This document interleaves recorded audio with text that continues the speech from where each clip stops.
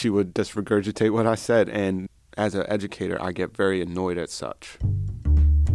I definitely did not become an educator so I can tell people what to think. I always emphasize in my class, I'm not teaching you what to think, I'm teaching you how to think. It was very uncomfortable. Like, I was never really questioned stuff like that until I got into the classroom. No one really forced me to think about stuff that connected to my identity as a person, race. I wanted this class to be really easy, and it wasn't. I actually had to think really hard, which I didn't want to do. This is What My Students Taught Me, the podcast that dives deep into the teacher-student relationship. I'm Sarah Carr.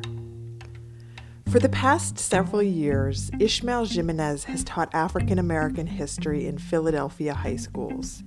The course has been a graduation requirement for the city's public school students since 2005, including at the majority Latino high school where he now works. And nearly every year, he faces at least some amount of student resistance to the subject matter. A lot of the times, a lot of people feel like it's divisive to focus specifically on American history through the Black experience. A lot of people feel like it's kind of pointless, like, oh, I had American history, why do I need to learn about, African American history? Like, there's no difference.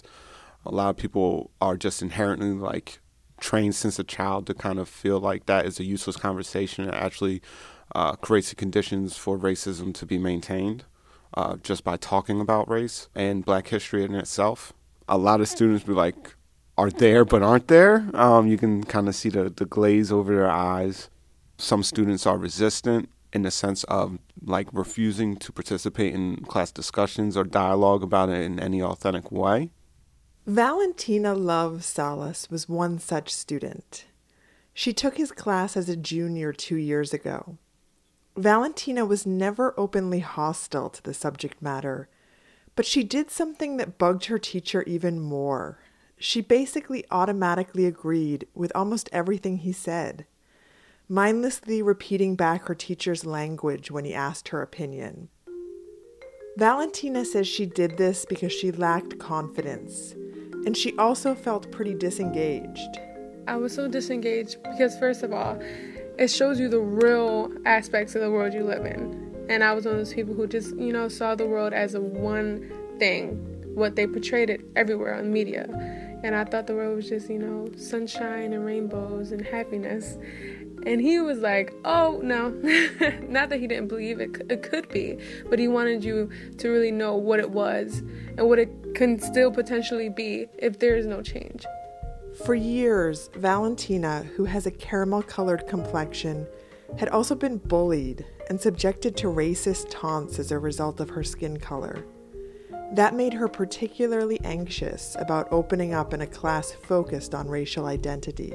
People talked about my skin so much. People called me dirty or ugly, or I was pretty for a dark-skinned girl. Or guys would tell me, I don't usually date dark-skinned girls, but I'll make an exception because your hair is long, your lips is whatever. And so one day I went to the store and I bought bleaching cream to bleach my skin. And I wanted to be light-skinned so bad because all the girls that were in my class were light-skinned and boys liked them more. And I said, if I'm lighter-skinned, maybe they will like me more. And at that point, I started doing a lot of self-harm. And every time I hurt myself, I would try to give myself a reason, try to almost justify what I was doing. And it was all about my skin color because I felt so insecure about it. And there was no one else giving me the right words. Like, dark skin is beautiful. It doesn't matter what you look like. Even before she arrived in his class, Jimenez knew a bit about Valentina's struggles. The year prior, I was outside with her American history class, and I overheard her talking about how she wanted to get out of the sun so she didn't get darker. After teaching this for a while, you see kind of self-negation, which is like a self-negative perception of self, of one's skin tone in American society. One beauty is considered the cookie cutter, blonde hair, skinny, very pale woman. You can tell Valentina wrestled with that. Valentina had also grown up feeling like she had no one to talk to about issues of race and identity. Growing up with two parents who were addicts they weren't very educated, so they couldn't really tell me what I needed to know. So I kind of went through life like trial and error. Whatever people said to me is what I took in and how I analyzed it. Nobody's really asked her to talk about it or think about it in a real way. And so she talked about getting plastic surgery and, this is very, very, like, hurtful things for a teenage girl to say about themselves. And, you can definitely tell that held her back from reaching her full potential. Jimenez had long raised these issues in his class. He talked about the famous doll study from 70 years ago, where young black children were presented with white or brown dolls to play with, and most preferred the white one. He also taught several other lessons that delved into the subject of internalized racism and self-hate. There's also a documentary called Dark Girls that I show clips of.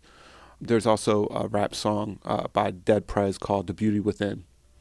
And it just kind of talks about being beautiful in the sense of being natural within yourself. This Hollywood world so pretentious. Every other girl got a perm or extensions, but you don't even really wear lipstick. Still, your beauty is a natural mystic. And it's not specifically for Valentina, but it's specifically for students like Valentina. Natural hair is your heritage, but to see it without chemicals is rare as the pyramids. Valentina did not quickly embrace the class, the lessons, or Jimenez's occasional preaching. It took a very long time to resonate to me. And I just thought he was crazy. I'm like, you always have something to say. Can't you just let me be? But by the middle of the school year, both of them noticed a shift in her attitude. I think those things did speak to her and allowed her to really, reflect. And of course, it's not something that happens overnight. It's not something you wake up the next morning. It's like 16, 17 years of your life of being told the opposite. You're just all of a sudden like, oh, well, no, it's not like that. It's more of a prolonged type of thing. Like, I remember one time, just played this in between classes when she stopped by, Malcolm X clip real quick about, like, who taught you to hate yourself from, the top of your head to the bottom of your soul? Who taught you to hate the texture of your hair? Who taught you to hate the color of your skin to such extent that you bleach to get like the white man? Your nose, your lips. And I can tell at that point, for me, I can see the glaze disappear and the curiosity start to surface. Valentina also remembers connecting deeply with Malcolm X. There was a quote from Malcolm X, "A man who stands for nothing falls for anything." And I was like, wow, I let people affect me so much. Why can't I just be strong within who I am? And that day I was like, no, I'm going to change everything. I'm going to listen to this quote and I'm going to apply it to my life. And I'm going to be okay with who I am. And I think after that day, me being stronger within who I am made my opinion stronger and made me smarter, because I didn't really let people affect me as much. And people don't hurt me as much. Luckily, I had her in my 7th year teaching, so I was able to speak to it with purpose to her and also engage in a larger dialogue with her friends in other classes, not in her class, but in other classes. And, after a while, it takes a life of its own, and they have those conversations outside of the classroom. The Valentina of the second half of the school year had a very different attitude toward the class and the world outside it. When she started speaking up more and challenging more, I was like, yes, she's starting to really engage in the material in a real way. I was really engaged. The first half, I was like, oh gosh, this is so hard. I got to think about everything. And then the last half, I was like, maybe I should be thinking about everything, because the class helps you not only in the classroom, but in life. But what happened next challenged Valentina's relatively newfound buy-in to the class and her relationship with her teacher. Not long before the end of the school year, there was a tense exchange in the classroom that prompted deeply divided responses, and it created a schism between Jimenez and Valentina. Jimenez had been talking one afternoon about the formation of the Black Power movement when a white student in the class interrupted. He asked why they didn't talk more about white communities who had been discriminated against in the past. And, I was like, well, we did discuss about that early in the year. We talked about, the flexibility of whiteness. And then he's like, well, I just don't think it's right that we focus so much on black people. And I'm like, well, this is African American history. I'm sorry that we focus a lot on black people. And then he started saying, well, why do we focus so much? Sometimes talking about this just, makes it worse and makes racism worse and everything. And I'm like, well, no, talking about this, we get deeper understandings of each other and we share these experiences with each other to actually become more human. And he's like, well, if people just stopped being lazy and got jobs, there wouldn't be some of these issues that exist. I remember us having an open discussion, and someone said something offensive, one of the kids in our classroom, and he was white, and he said something really offensive to everybody except for me, because I try to stay neutral, and it was his opinion. But the class started to fracture. Several students were upset about their classmate's comment. One African-American student came up to Jimenez after class to vent. At the end of class, he's like, I can't be in the same classroom with him. And with them, the things they said, and I was like, I know, I understand, I sympathize with that more. But Valentina, who was friends with the white student who made the comment, thought Jimenez should stay more neutral. It sparked something in one of the students particularly, and he was very offended. And Jimenez was very offended also. And then the whole environment in the classroom changed ever since that day. She heard that the white student might be transferred out of the class. And although that never happened, she was angry at Jimenez for taking the African-American student's side over the white students. She cried. She expressed herself in a very open way about it, like tears of anger at me for seemingly, disregarding the other student. And I was a little bit more colder because I was, I'm not going to lie. I'm a human too. When some of the things he said made me angry, and I'm not going to hide that. That's being false. That's not being real. And at that point in the year, I thought we can have that level of conversation. I was so angry. So then from that day on, I went in that classroom and I sat down. I didn't say nothing to him. And I didn't indulge in whatever lesson we had. I was just not listening to him. They kept talking outside of class, though, and things thawed by the end of the school year. After many conversations with her before the end of the year, she did kind of admit some of the things that he said were questionable.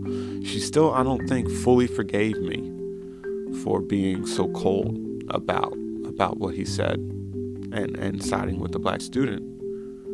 I don't think she ever really fully forgave me for that.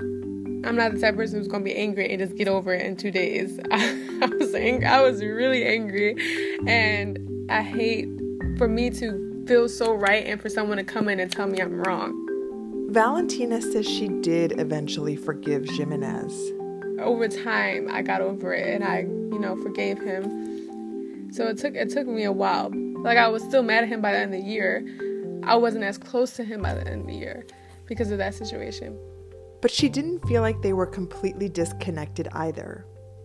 Over time, their relationship shifted in the way it does when you have a big fight with someone and see a new side, a side that might make you a little uncomfortable and nervous, but one that also deepens your understanding of each other. When Valentina talks about Jimenez now, a year and a half after that altercation, she says she wishes she'd met him a lot earlier in her life. He was the person that I wanted in middle school when I was going through all that. Someone that just kind of told me that it's okay to be who you are and that people are mean. I was nice to everybody, and I just wanted someone to be nice to me. And I wanted someone to tell me the truth and tell me that it's okay to be who you are, and people are going to be mean, but be strong within who you are. When I saw her the next year, when I didn't have her in my class, she would come in, put a smiley face up on my board and talk about how she feels better about herself and engage me in those type of conversations. So I think going through that experience with her and actually, not shying away from talking honestly how I felt about it definitely influenced her to be much more of a thinking person. So I think, even though it was ugly at the time, I think it definitely made her a better person. It also made Jimenez a better person. Valentina thinks the dispute helped make him more understanding, more ready to put himself in his students' shoes. I think I told him probably to be more empathetic towards us, or just try to understand us a little bit more, or try to understand that kids are going to rebel and that some kids are not going to understand you and not going to care. In some ways, they learned a similar lesson from each other about how to embrace those uncomfortable conversations that challenge you to your core. And in Jimenez's case, there was a recognition that even after months of hard work and success reaching even some of the most recalcitrant students, a single moment could put it all at risk. She allowed me to recognize that, but also to not be afraid of it marinating in those uncomfortable situations and those uncomfortable conversations. And at the end of the day, even if it might be uncomfortable and hard and painful right there, at the end of the day, it turns out to be a learning experience that you'll never forget. And she taught me to really approach it in that way. At the time, I was like, it's 18 days before the end of school. Like, why was this brought up now? Like, I touched on these subjects, and all that was unnecessary. So, I mean, it doesn't mean anything, ultimately, at the end of the day. So even with that student, it never really healed with him. But I think Valentina gained a deeper understanding of what race means in our society.